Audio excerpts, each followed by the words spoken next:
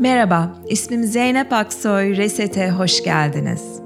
Dinledikleriniz 2018'in başından 2020'ye kadar yaptığım Reset kayıtları. Bugün benimle çalışmak isterseniz www.zeynepaksoyreset.com web siteme bakın. Orada canlı derslere katılma imkanını bulabilirsiniz. Belki online tanışırız. Ya da belki bağış usulüyle sunduğum 200 saatlik Advaita Yoga uzmanlık programına katılmak istersiniz.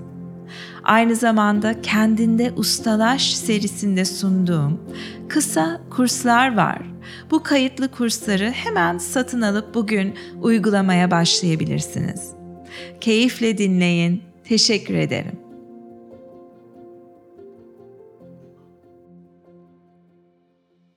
Son birkaç yayında bu çocuklara olan cinsel istismarın etkileri hakkında internette bulduğum, Burcu Çelebi'nin tercüme ettiği çok derin ve güzel bir yazıyı okumaya başlamıştım.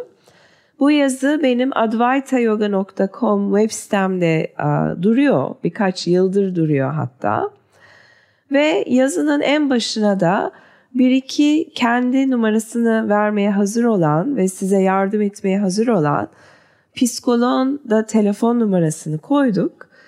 Çünkü biliyoruz ki çok kez gidecek, dönecek bir yer olmuyor ya da konuşacak kimseniz olmuyor. Eğer cinsel istismara uğradıysanız belki 20 sene önce, belki çocukken ya da belki yeni, bunun sırf meditasyonla ya da yoga ile derin etkilerinin geçeceğini düşünmüyorum. Belki haksızım ama benim anladığım kadarıyla çok derin boyutta bir travma yaratıyor. Ve öyle bir travma ki kimse bundan da bahsetmiyor. Yani araba kazası geçirince insanlar rahatlıkla diyorlar ki evet küçükken araba kazası geçirdim vesaire. Ama cinsel istismara uğradım diyemiyorlar. Çünkü koruyor aynı zamanda yapan kişiyi ya da utanç söz konusu oluyor ve utanmak istemiyor. Dolayısıyla bir de gizlilik de beraberinde geliyor böyle bir şeyin. Yani iki yük taşınıyor. Hem bu travmanın yükü hem de sır tutmak yükü. O da çok ağır oluyor. Aileler içerisinde de ağır oluyor. O yüzden genelde en fazla ve ilk şifalandıran şey hep konuşmaktır. Arkadaşlarla konuşmak, insanlarla konuşmak, iyi bir dinleyici bulup anlatmak gerçeğini çoğu zaman ilk şifalanmanın adımı oluyor. O yüzden bunu kesinlikle tavsiye ediyorum.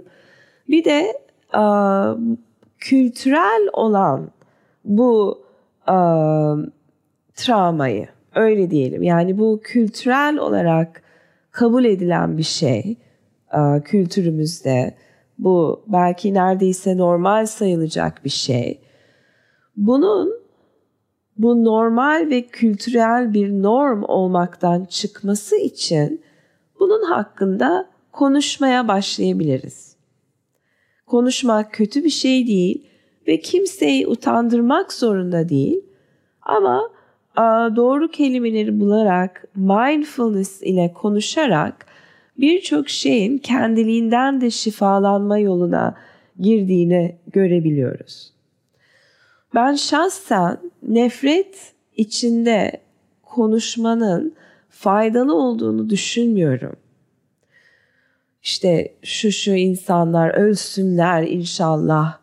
İşte bunu yapanlar, bir çocuğa bunu yapan, işte affedersiniz hani gebersin o adam. Bu tarz lafların hiçbir şekilde bir şifa alanı yarattığını hissetmiyorum.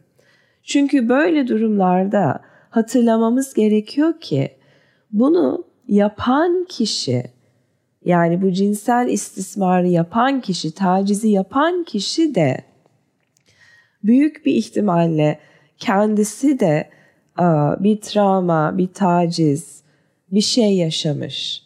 Çünkü bu normal bir şey değil. Otomatik olarak yaptığın bir şey değil boş bulunduğunda.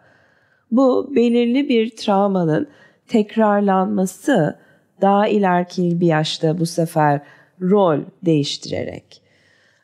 O yüzden yapan kişilere de kalbimizi açmamız şart şifalanma olması için.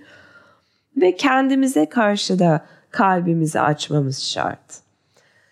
Dolayısıyla ben yepyeni bir dil teklif ediyorum. Bu taciz olaylarında, tecavüz, taciz, çocuklara yapılan taciz olaylarında yapan kişilerden nefret etmeyip, onları şeytan gibi görmeyip, onların ölümünü ya da hapse girmelerini, istesek bile hapse girmelerini, onları kahretmeden kalbimizde şifalanmanın gerçekten olabilmesi için iki tarafında görülmesi gerekiyor.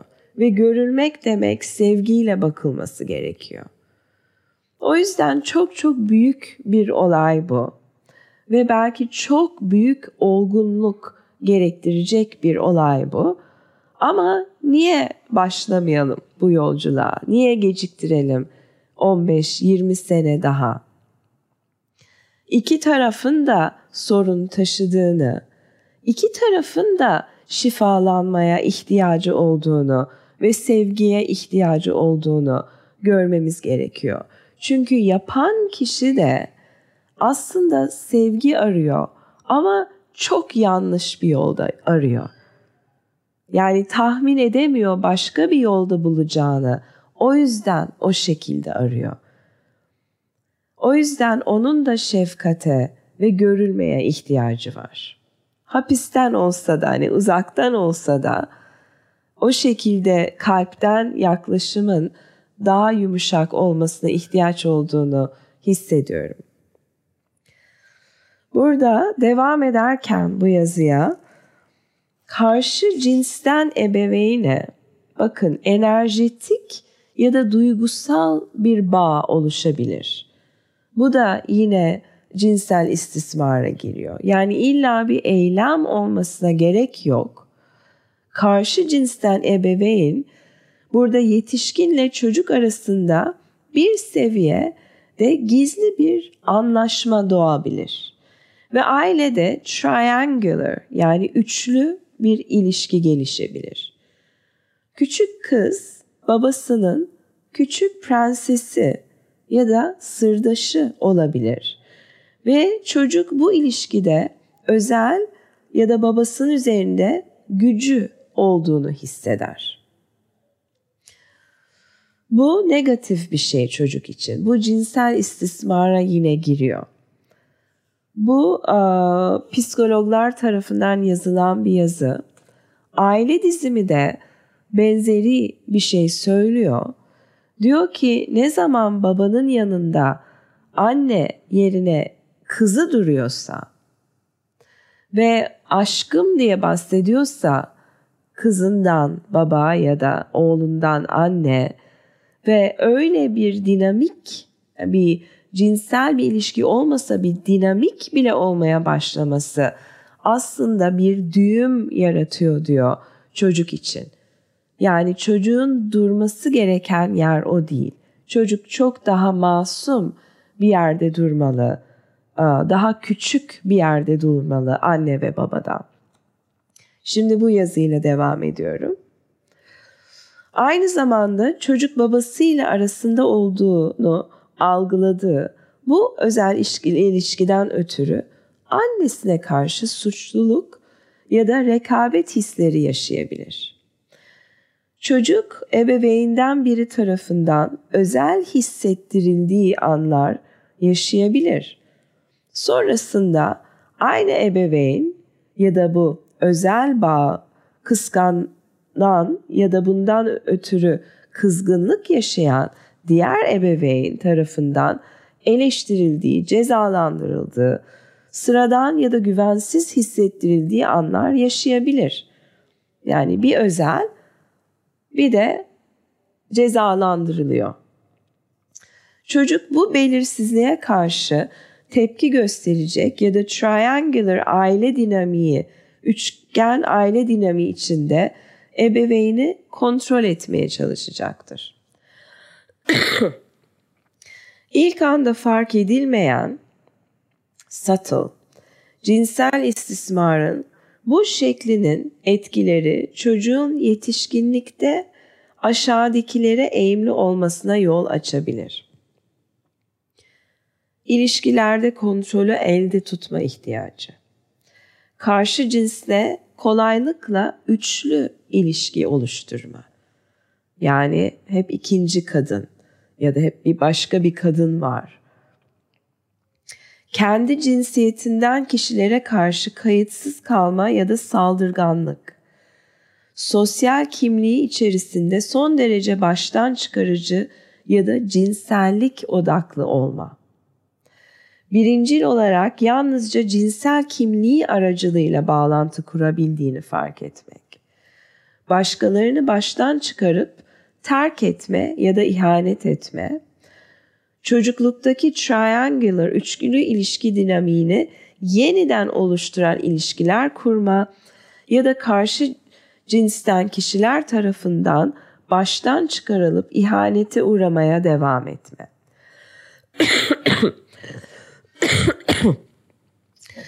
Bu seviyedeki bir istismarın başka bir sonucu da çocuğun olası ilişki partnerlerinin ancak ulaşılması mümkün olmayacak kadar yüksek standartlara sahip birileri olacağına dair idealleştirilmiş bir görüşü olmasıdır.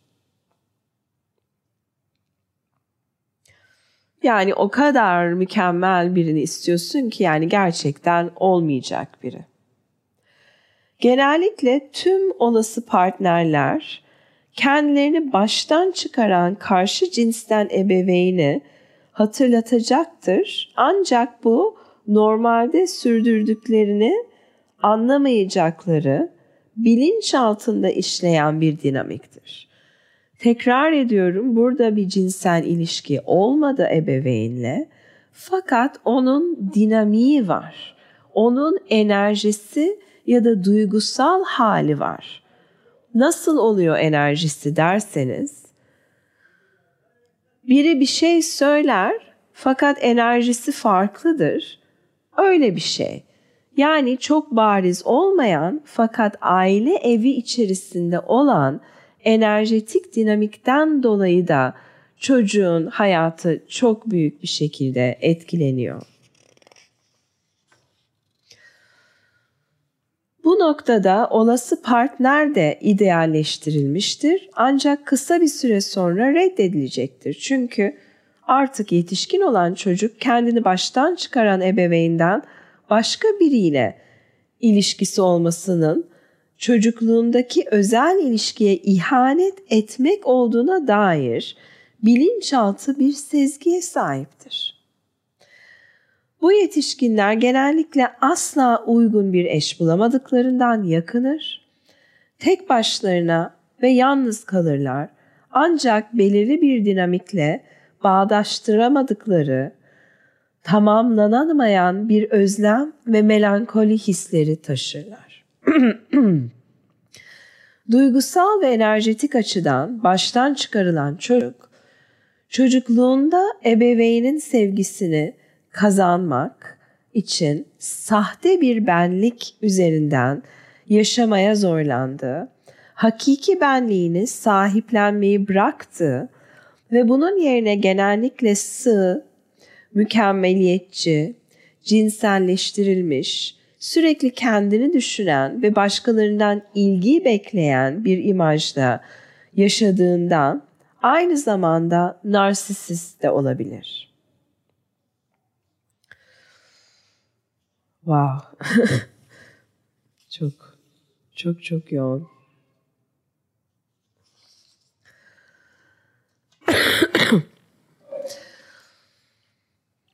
Ve bu dinamikler az ya da çok belki sizde ya da yakınlarınızda belki tanıdık birini hatırlattı. Ben hatırlatmak istiyorum ki yani doktorlar her zaman hep problemler üzerinde yazıyorlar her şeyi. Hani bir fiziksel bir doktora gitsen o yani hastalık bulmaya başlıyorsun bedeninde ya da psikolojik olarak ya da cinsellik psikolojisi olarak baktığında onu da bulmaya başlıyorsun kendi üstünde ya da arkadaşlarında. Hatırlayalım ki aslında hayattaki her başımıza gelen şey uyanmak için, fark etmek için başka bir boyutta da bir varoluşun olduğunu ve bu geçici biçim, form, kişilik, beden boyutundaki halimizin tek halimiz olmadığını hatırlatmak için bir fırsat oluyor. Yani iki şeyden oluşuyoruz. Bir, bu problemlerimizden, bu aile dinamiklerimizden, hastalıklı bedenimizden vesaire. Bir de onlara tanık olan o being state dediğimiz o varoluşun asıl temeli. Ve meditasyon yaparak hem şifa da geliyor o dinamiklere ve travmalarımıza vesaire. Ama asıl meditasyona girerek, düşünerek varamadığımız bir yerle bir temas başlıyor. Ve orası ve burasının olduğunu hatırladığımızda burada olup bitenler bu bedenle, bu kişilikle, belki kişiliğimiz narsist olarak oluştu. Bunları çok fazla ciddiye almamaya da başlayabiliyoruz. Onları bir tiyatro gibi, bir oyun gibi de görmeye başlayabiliyoruz. Sürekli her şeyi fix edip düzeltmeye uğraşmaktan ziyade. Şimdi meditasyona başlayacağız. 20 dakikalık nefes farkındalığı meditasyonu.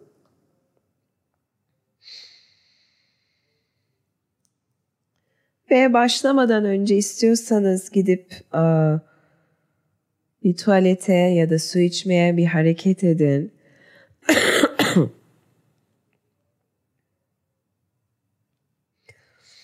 Ve eğer oturmaya devam ediyorsanız bir odanın içerisinde gözlerin dolaşmasına izin verin.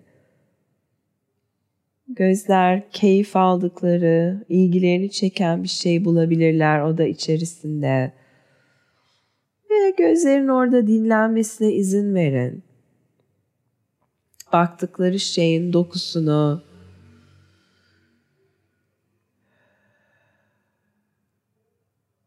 renklerini,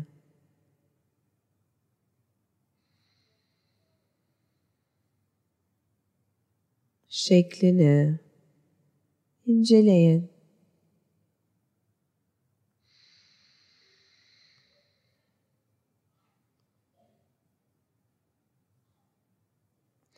Ve şimdi yavaşça merkeze dönün. Rahat ve dik bir şekilde oturun.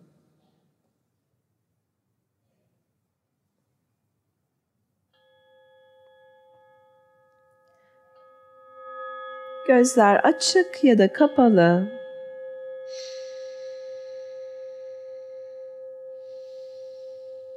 Aşama 1. Nefesten sonra say. Yani nefes al, nefes ver. 1. Nefes al, nefes ver. 2. Nefes al, nefes ver. 3 vesaire. 10'a kadar sayarsanız yine 1 ile başlayın. Dikkatiniz dağılırsa yine 1 ile saymaya başlayın. Burada birinci aşama 4 dakika sürecek. Belki sadece 4 dakika yapıyorsunuz bugün. Eğer rahatsız oluyorsanız, fazla geliyorsa meditasyonu bırakıp yine yarın ya da başka bir gün deneyebilirsiniz. Burada amacımız çok çok saymak değil, saymayı bir araç olarak kullanıyoruz. Dikkatin düşüncelere kapılıp gitmesini önlemek için, dikkati bedende, nefeste muhafaza etmek için. Nefes doğal akan nefes.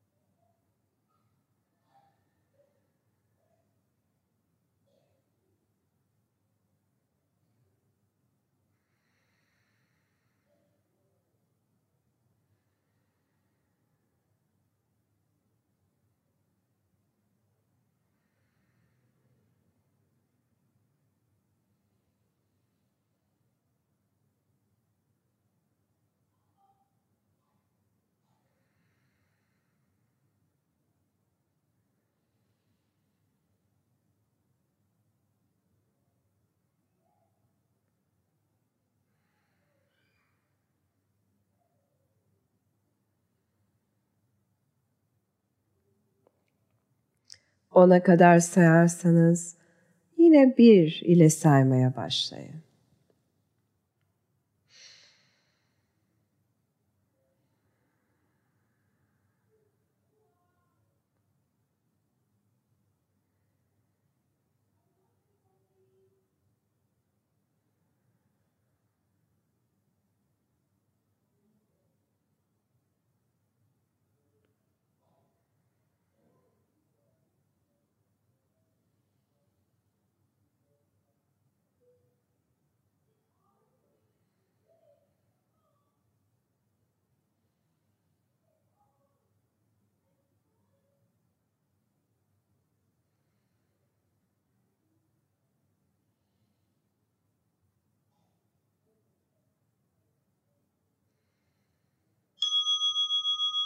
Aşama 2.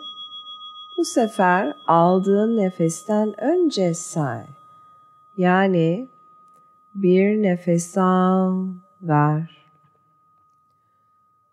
2 nefes al, ver. 3 nefes al, ver. Vesaire. 1. ve 2. aşama arasında çok az bir fark var.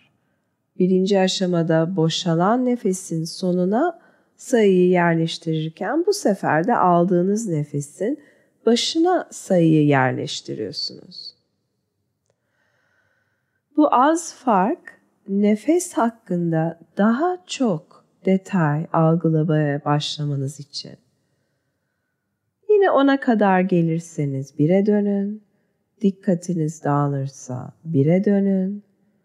Nefesi kendi haline bırakın, müdahale etmeye çalışmayın. Sayıyı nefesin başına bırakın, bir taşı bir göle bırakır gibi.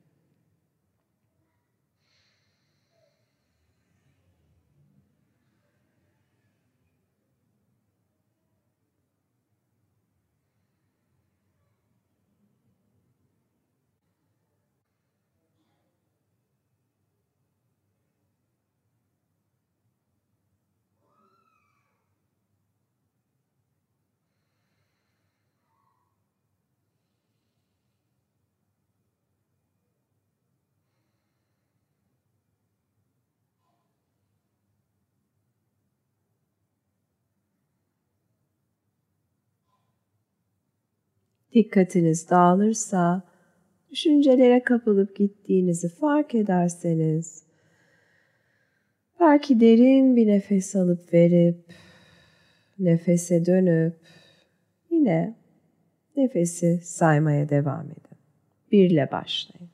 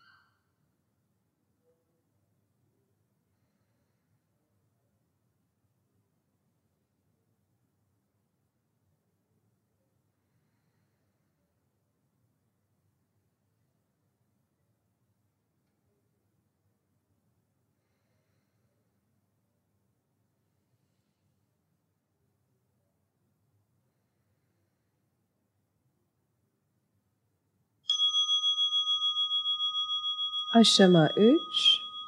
Artık saymayı bırakın ama nefesin yarattığı bedendeki duyumları gözlemlemeye devam edin. Mesela burun deliklerinden havanın girişi çıkışı, solunum yolundan geçişi, göğüs kafesi ve karın bölgelerinde hareket ve bunun yarattığı duyumlar. Nefes diye adlandırabildiğiniz her şeyi gözlemlemeye devam edin.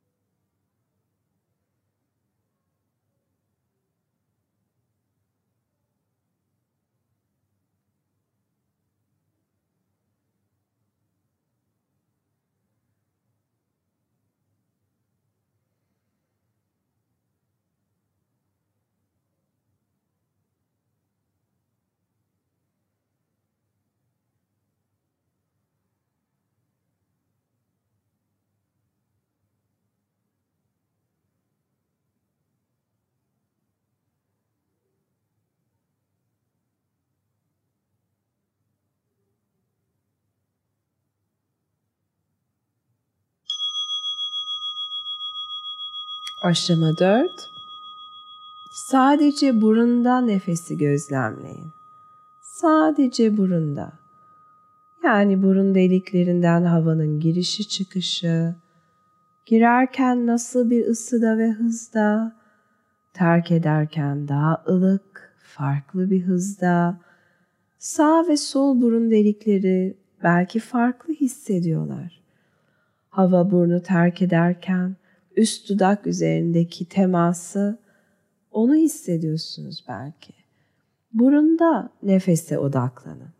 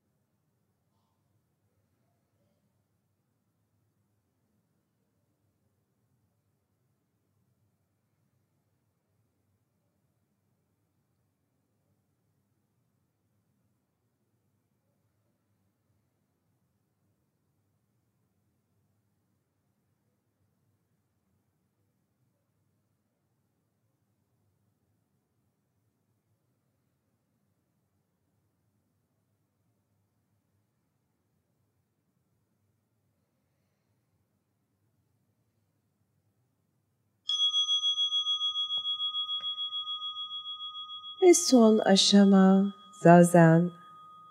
Sadece otur, hareketsiz otur. Dikkat kimi zaman dışarıdaki seslere çekiliyor. Bazen bedende bir ağrı alıyor ya da bir kaşınma ve dikkatin bedene yöneliyor. Sonra bir düşünce, belki düşünceyle beraber gelen bir duygu, sonra yine nefes, sonra yine bir ses. Dikkatin oradan oraya gitmesine izin ver. Herhangi bir yere odaklamaya çalışma. İzle, film gibi.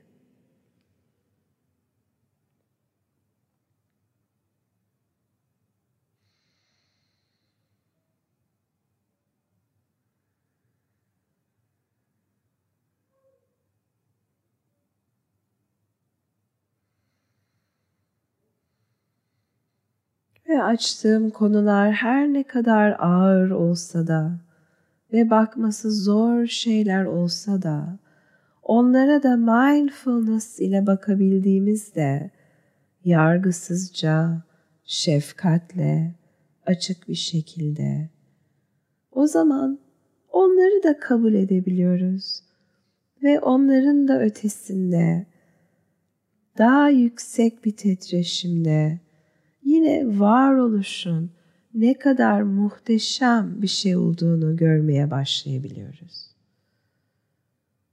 Bunlara ışık tutmamın sebebi, karanlıkta kaldıkları sürece bizi dürtüyorlar. Ama açığa çıkarınca, oldukları gibi onlara bakınca, görünce güçlerini kaybetmeye başlıyorlar üzerimizdeki. Olayları oldukları gibi görebildiğimizde. Bir film izler gibi.